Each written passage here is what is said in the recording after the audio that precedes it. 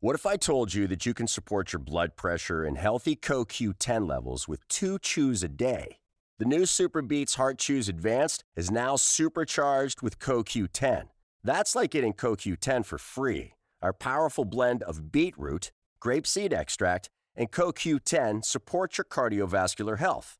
Visit RadioBeats.com and find out how you can get a free 30-day supply on bundles and save 15% with the promo code DEAL.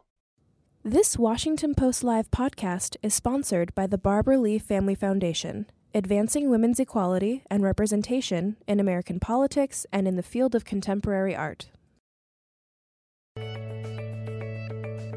You're listening to a podcast from Washington Post Live, bringing the Post's newsroom to life on stage.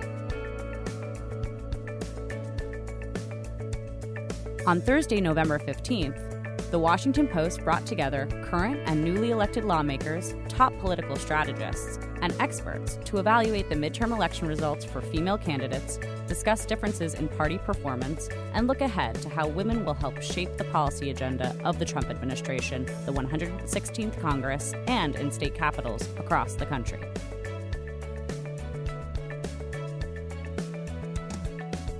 White House Director of Strategic Communications Mercedes Schlapp sat down for an in-depth interview with Washington Post political columnist Bob Costa. They discussed the news of the day and how the results of the 2018 midterm elections will shape the policy agenda of the Trump administration and the 116th Congress.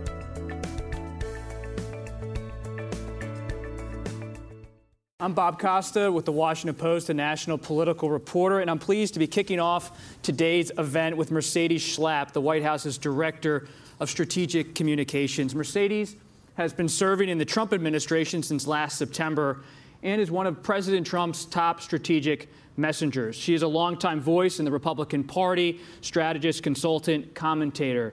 So appreciate you being here today, Mercedes. Thank you. Bob, you're only looking younger. Well, I was on that campaign diet for a long time. Now I'm not, thankfully. But let's just get right into it, Mercedes. You're top advisor to the President of the United States, and there's a lot happening with this administration. The Trump administration argued today in court that the president has the right to ban all reporters from White House grounds. The argument made, quote, was there's no First Amendment right for reporters to be there. Do you share that view? Well, first of all, I cannot comment on the ongoing litigation at this time. If you can't comment on the litigation, what about the broader fight between the president and the press? What is the cost to our democracy? Look, as the president said, he supports the First Amendment. He supports freedom of speech. I think the important thing here to look at is the fact that there's a certain decorum when there is a press conference occurring or any event at the White House. And there is a matter of what is respectful to reporters, what is respectful to the institution of the presidency. And I think in that particular incident, we weren't going to tolerate the bad behavior of this one reporter. We had one of our White House staffers who was very shooken up by the incident. And it was one of those things where I think at that point, there was action that needed to be taken. And so, now we're in court. We'll see what the judge decides tomorrow. The intern was shaken up? Yes, she was intimidated. She felt intimidated. She was very shooken up by the incident that occurred. Why did the White House publish a sped-up tape of that incident? Well, the tape was not sped up. It just showed that Jim Acosta basically pushed her arm away. And it was just an unfortunate incident. And again, we're not going to be tolerating the bad behavior. I think that this president has been very transparent in talking with the press. It's been very accessible in talking with the press. In that press conference alone, he took over 65 questions from 35 reporters.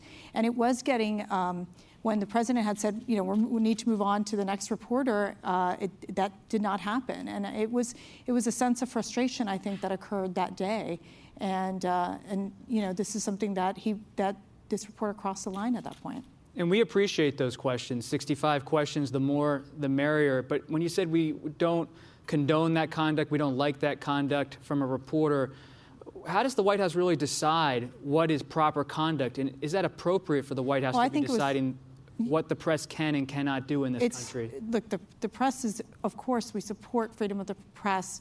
We want these lines of questioning. The president takes on these questions day in and day out. He has a media engagement almost daily. He's the one wanting to answer the questions. And so there is a certain decorum in the White House. You look at a Nancy Pelosi press conference versus a Donald Trump press conference, it's a very different ballgame. The reporters ask the question, it's in a respectful manner. There was clearly disrespect in this area, and action was taken. So the administration maintains it respects the press even though it's going to court to say it can ban reporters from the White House? This is part of it. We absolutely respect the press. I think that we need to have the mutual respect on both sides. But when you think about Jim Acosta from CNN, his credential for the White House grounds was pulled. Are others in the press right now being considered within the White House of having their credentials pulled? I'm not going to get into any internal deliberations that are happening. All I can say is that we want this to be a healthy relationship with the media and the White House. It's very clear that the way certain reporters have treated certain members on our staff, and especially with certain lines of questioning, it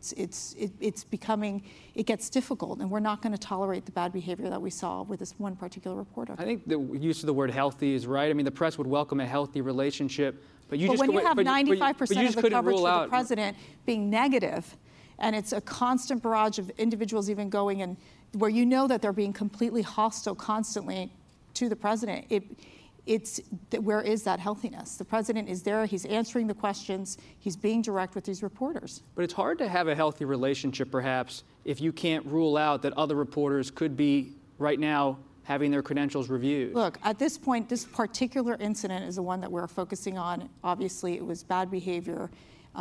We don't appreciate the fact that our White House intern felt the way she felt in this situation, and action was taken. We'll see what the courts decide. Well, action certainly. But the administration is doing more. It is going to court to offer, just to argue it has a wide scope beyond Jim Acosta. But they put forward the lawsuit, so we're obviously part of that lawsuit, which we can't comment on.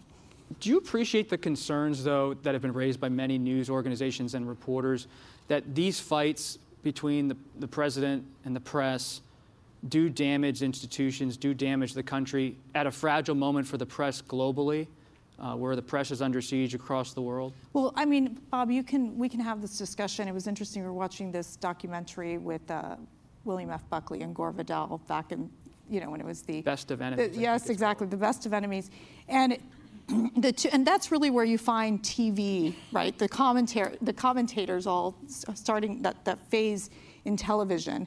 And you had the reporter who would have asked the very basic question of, well, what is your position or what is your view on the Vietnam War? Or then they would go back and forth and debate. And there was this sense of decorum and conversation that would happen amongst the press and amongst the commentators at that time. So I think what we're looking at is that it has become increasingly where when you turn on the news all the time, that it has turned from the objective media to we're going to push forward this resistance message of trying to undermine this president and undermine the administration and undermine Republicans, quite frankly.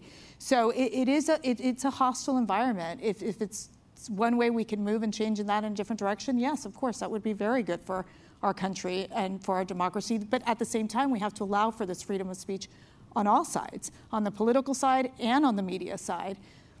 I respect that point of view. Any American can have a view of the press as being whatever they think it is. You can call it hostile. That's your right. And think about it. The media has changed But the administration's using the phrase enemy of the people. That's on fake news. The president has said it's fake news, misinformation.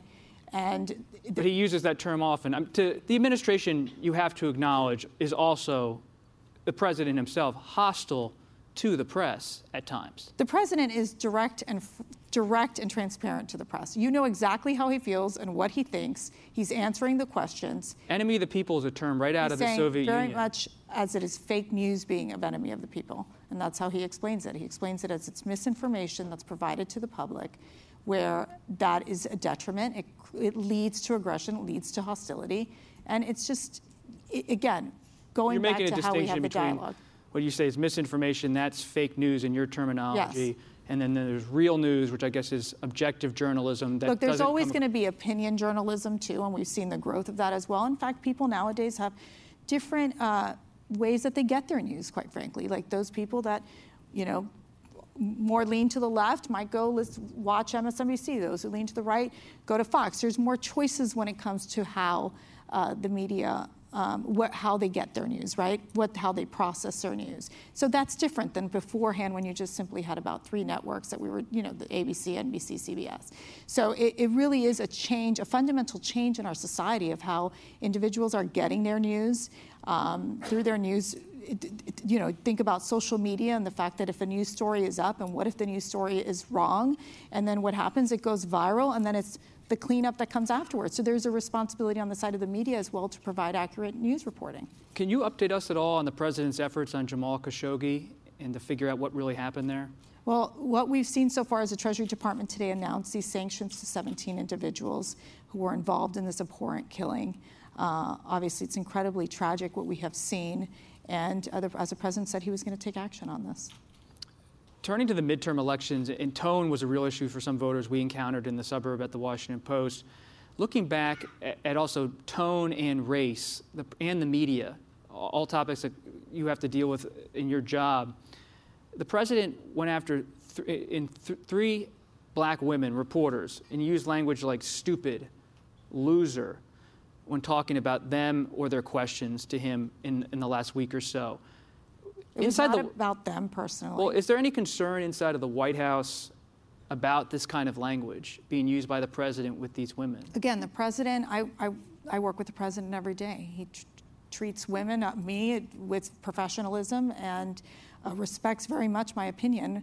It's just telling how the president is. He's very direct. If he doesn't like your question, he's going to tell you he doesn't like your question. It's just how he is. He doesn't talk like as a politician would in that sense. I mean, in that sense, there's no difference as to how he would say, or if he basically doesn't like your question, he will let you know he doesn't like your question. I'm sure he's done that to you too, Bob. Well, he's a tough guy to interview. Yeah. The president usually wants to take it in his own direction. But I just wonder, inside the White House, you're head of strategic communications, when the president uses that kind of language, what is the response internally? Is there just silence, or is there someone tap the president on the shoulder and say, sir, maybe use different language? How does that work? Look, the president clearly is his best communicator and wants to be able to deliver his message. I mean, we have plenty of policy accomplishments. We have an incredibly successful economy at this point. As we know, all across the board, from minorities to women, are benefiting from the direction he's taken this country on in the economic path. And when you look at our accomplishments and what we're doing to help minorities, help women, to help American families, to help American workers, whether it's working on our trade deals, whether it's ensuring that we're putting the right economic policies in place to benefit and create prosperity in the United States that lifts all Americans. I mean, that's what we're focused on. We're focused on doing what we can to help America, help the American workers, and help our families. What about for women inside of the administration? You said it's been a positive experience for you working for President Trump, but there was an ouster of a national security aide this week, moving to a different position in the administration, Amira Ricardel, and it was unusual to have the First Lady's office issue a statement criticizing Ms. Ricardel about her position and her tenure in the White House. Yet you look back and you think the White House at other times has defended men as they've left the White House under scrutiny. Rob Porter, the former staff secretary, defended by top White House officials. Yet a woman gets a statement from the First Lady's office and then is summarily moved to another part of the administration. What does that tell us about how women are treated by this White House? I know you might be stuck on the identity politics for women versus men, but in this particular case with the First Lady, she had an opinion about the staffer. She made her opinion known. She provides advice to the president. At the end of the day, it was the president who made the ultimate decision to transfer Mira to another part of the administration. Is the First Lady involved in a lot of personnel decisions at the White House? I mean, as she's mentioned before, she has said, I give advice to the president. At the end of the day, the president's the ultimate decider. Do you think it was appropriate to have the First Lady's office weigh in that way? The First Lady will have an opinion, and she made her opinion known in this process. And as I mentioned before, the president's the one who's going to decide in terms of personnel, which is what he did. He ended up transferring Mira over to another part of the administration. A lot of times out on the campaign trail, voters ask about the president's statements. And you look at the Washington Post fact checker, it has over 6,000 false or misleading statements made by President Trump. As a communications advisor to President Trump, what's being done to try to provide him with more accurate information? He gets plenty of, he gets plenty of briefings, whether it be intel briefings briefings from his staff. The president will state his opinion on these matters. You all have obviously a very biased agenda of what you all want to be pushing, and we don't. As we have seen, we've seen tremendous progress under this president. I mean, you guys are determined to tear him down, and that's what a lot of the hostility that we see coming from some members of the media. Well, it's not hostility, and the fact-checker enterprise is to just try to inform the audience and to inform the reader. It's not a political agenda. For example, when the president makes a statement about the caravan that's exaggerated, we believe that the Washington Post... Caravan? So, for example, I don't know if you have the classified information on the caravan, but so tell me the number on the caravan. I do not have the classified Okay, well, let me make this very clear.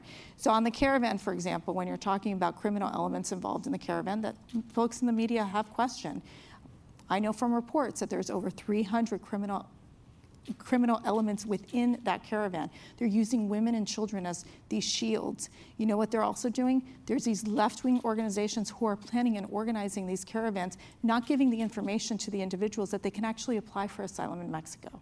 So there's information, obviously, that we're privy to that maybe media organizations don't know and are not allowed to know because there are reports that we can't share. I mean, there is, I guess, a disconnect you're raising. The administration clearly believes it has all the facts, I guess. And in the press, we really believe we're trying to provide fact-checking of both parties, not just the Republican Party. Right. So the reader understands the context of information. And do you feel that the president ever does struggle, though, with facts? I mean, Bob, the president is transparent in how he talks to the press. He mentions his opinions, and I mean, at this point, I just feel that he really does his best to be able to communicate to the American people what we're working on every day in the White House. Turning to the midterms, the Mueller investigation wasn't a huge factor, but it's going to be a huge factor soon if Mueller issues his report. Today, the president tweeted, quote, "The inner workings of the Mueller investigation are a total mess." You talked about how you had knowledge of classified information on the caravan. When I read that tweet as a reporter, I wondered, how does the president have knowledge of the inner workings of the Mueller investigation? Well, that's the Department of Justice, who obviously knows what's happening in the Mueller investigation. We are not involved. We've been transparent in this process. We've cooperated. The White House has turned over 1.4 million documents. That's basically where we are with that. I mean, we've cooperated with this investigation. You said the Department of Justice is taking care of it. Has the acting Attorney General, Matt Whitaker, briefed the president on the Mueller investigation? Not to my knowledge. Who's on the short list for Attorney General? I don't have a list for you. What should we expect when the Mueller report comes out, Mercedes? Is this going to be total war from this administration against that report and the institution of the Department of Justice? I'm not going to get ahead of any of what the report will say or do. I know as a White House, this has been going on for close to 2 years. We've been cooperative in the process, and we've been transparent and handed over 1.4 million documents. There's been over 31 interviews for the Mueller investigation. Does the communication shop have a war room plan for the Mueller report or the upcoming congressional investigations? I'm not going to get ahead of the investigation. Then again, as you know, the personal lawyers of the president is one that deals with this investigation. What about separate from the president's personal legal team, the congressional investigations on the horizon? What's the communications perspective on how to handle the Democrats now having power in the House? You know, we really, and the night of the election night, the president called Nancy Pelosi. They talked about working together in a bipartisanship manner. I know that there's going to be issues such as drug pricing and likely infrastructure on the horizon. And so our hope is to have a healthy relationship and be able to get things done for the taxpayers of our country. If they go down the path of oversight committee, and it's going to be tricky for them. So our goal, again, is to stay focused on the policies and being able to push forward what the American people want, which is that of ensuring that we invest in our American workers and we invest in our infrastructure. You said the president spoke with Leader Pelosi. Has the president spoken with Senator Joni Ernst or Congresswoman Liz Cheney, who both of them were just elected to Republican leadership? I'm really proud of both Liz. I've known Liz for a long time, and Joni Ernst. And and looking forward for them to be messengers on the Republican side and being able to talk about the great things that we're doing in our party and what this administration has done. I don't know if he's talked to them or not at this point. Are they going to be a counsel to him on politics and policy? All I can say is that the president makes numerous calls to congressional members and those of us those in the party. He's meeting today with Senator Mitch McConnell as well as Senator Shelby, and it's an opportunity to talk about the lame duck Congress, which we know is coming just this week. So there's a lot to get done from now till December. Do you acknowledge the GOP could do a little better with women looking back at the election results this year? Look, I always think as a party, and it was really wonderful to listen to Barbara Lee because I think she was so inspirational in talking about how women really have a role to play in politics. When I was 15 years old and I grew up in Miami, I came from a Cuban-American family. My father was a political prisoner in Cuba and lost everything. And he was in jail for 6 years for being a freedom fighter. So I knew very much at a young age that I wanted to get involved in politics and be a public servant. Either that or I didn't have any other talents in any other field. But it was something I knew that I would always want to be here to protect our democracy and protect our freedoms in America. So I take my responsibility very seriously. And so coming to Washington, going to graduate school and then staying here, this is my second time that I've been in a White House, which is unusual. Not many of us do that. You start to realize that you want more women to be involved and more minorities. How do Republicans do that right now? How do they do I think we have I think we definitely have a winning message when it comes to not to the economy in particular. The fact that we've done so much to help women, to uplift women, the fact that we have been able to lower the unemployment rate for women, for minorities. We know it's about talking about the positive message and the successes. It's about, for families and for suburban moms. I'm a mother of 5 daughters. The idea of the importance of public safety, of making sure our communities are safe. I mean, we have a huge opioids crisis in our country that impacts so many communities.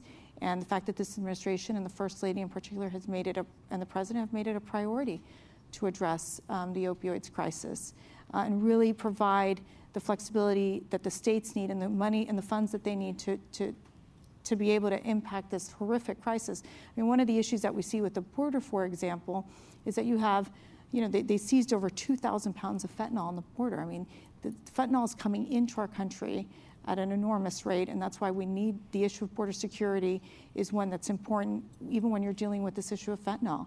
And it's why we're talking tough with China, because China is one of the biggest producers of fentanyl that comes into the United States.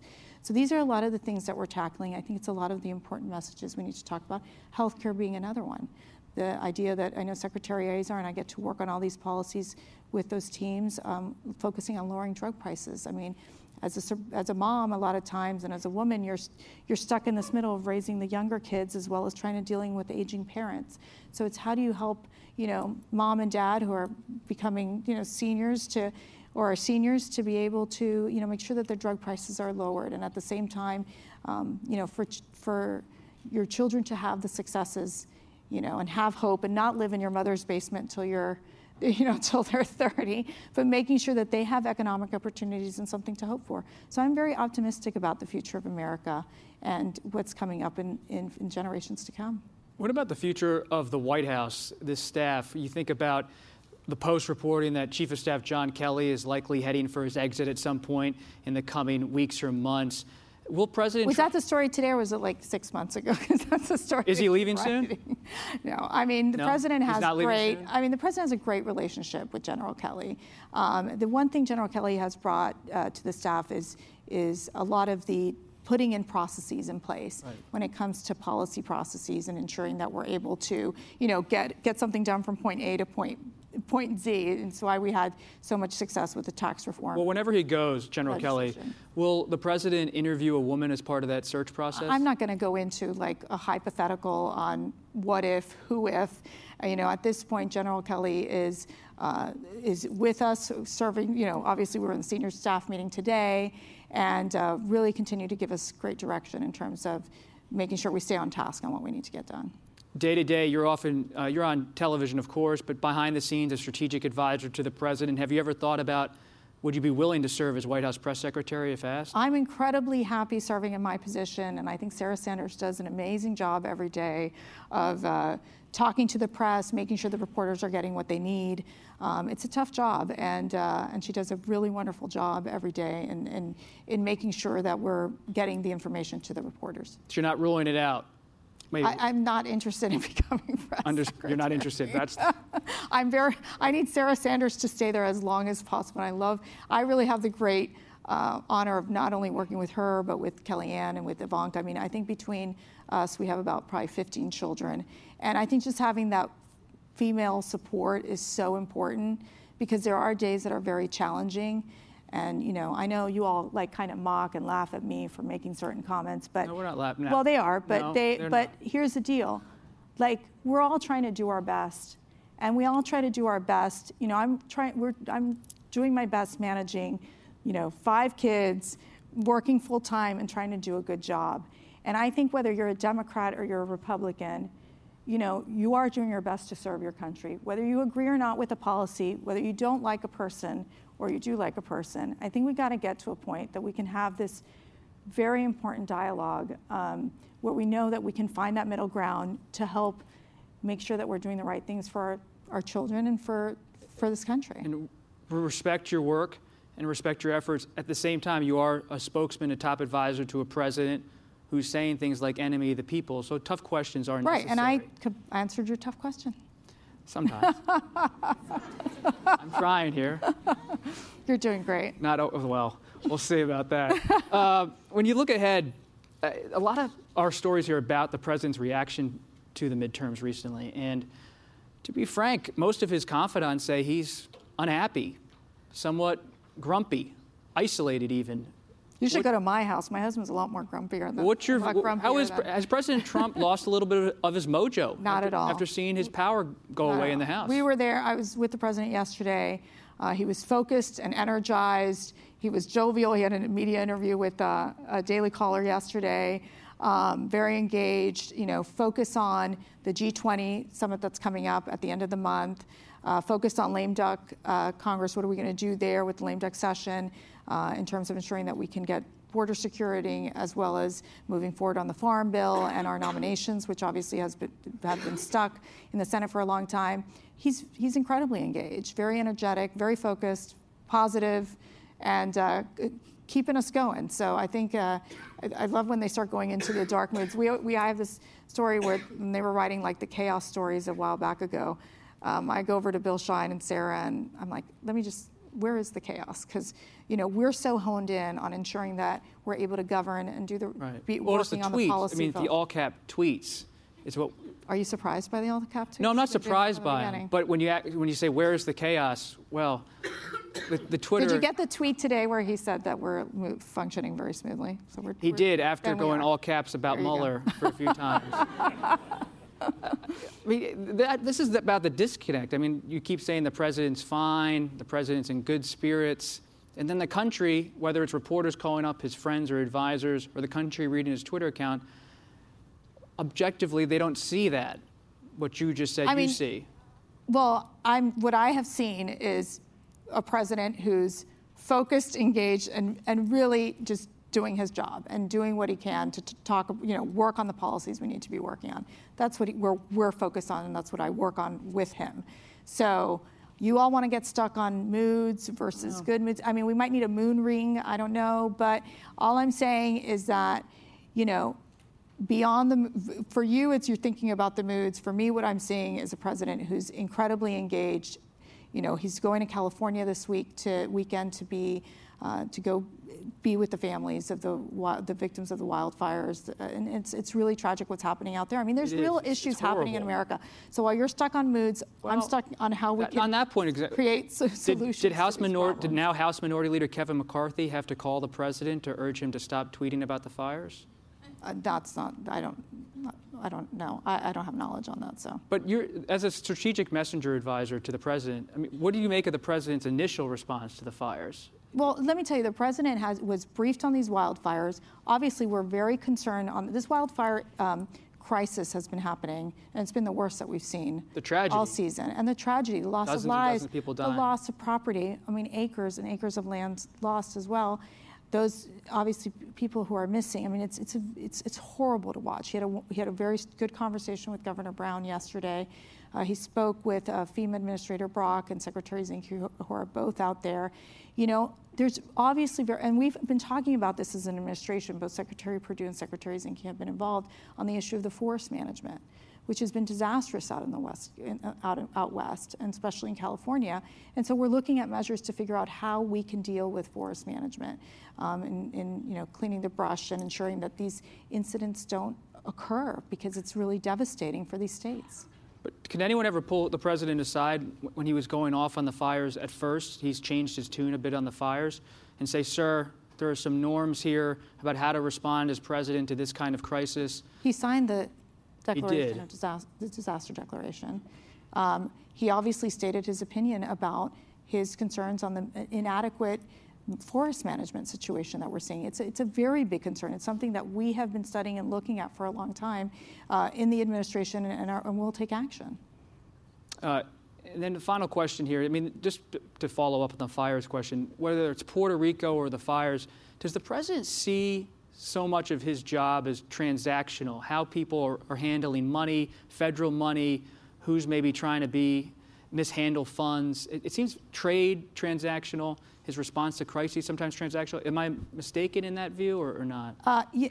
Specific to Puerto Rico or just in general? Well, just in general, really, is transactional. Look, I think here's the thing when it comes to federal funding. There's always these large pots of money. When you're looking at disaster relief, for example, in particular, there's a lot of money put in, millions and millions of dollars put into these funds. And so the question in the case of Puerto Rico, was there mismanagement? Will there be mismanagement of funds? There's so much money put into Puerto Rico to rebuild it because they had a very inadequate power plant, because of the fact that so much money had to be in. And so, of course, he's concerned of how we're going to be utilizing the American taxpayers' dollars. I mean, it's important. I mean, it's why he's asked each of his agencies to look at 5% cuts. I mean, we're seeing an increase in deficits. We want to make sure that we're able to contain federal spending, something that I think has been a problem for a long time, both on the Republican side and the Democrat side.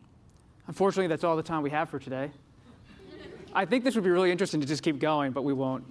It's just an interesting conversation, right? But I really appreciate, Mercedes, you taking the time to come to the Washington Post. I know you have a very busy schedule, and to have a bit of a dialogue, it's appreciated. Thank you. And so thank you to Mercedes Schlapp.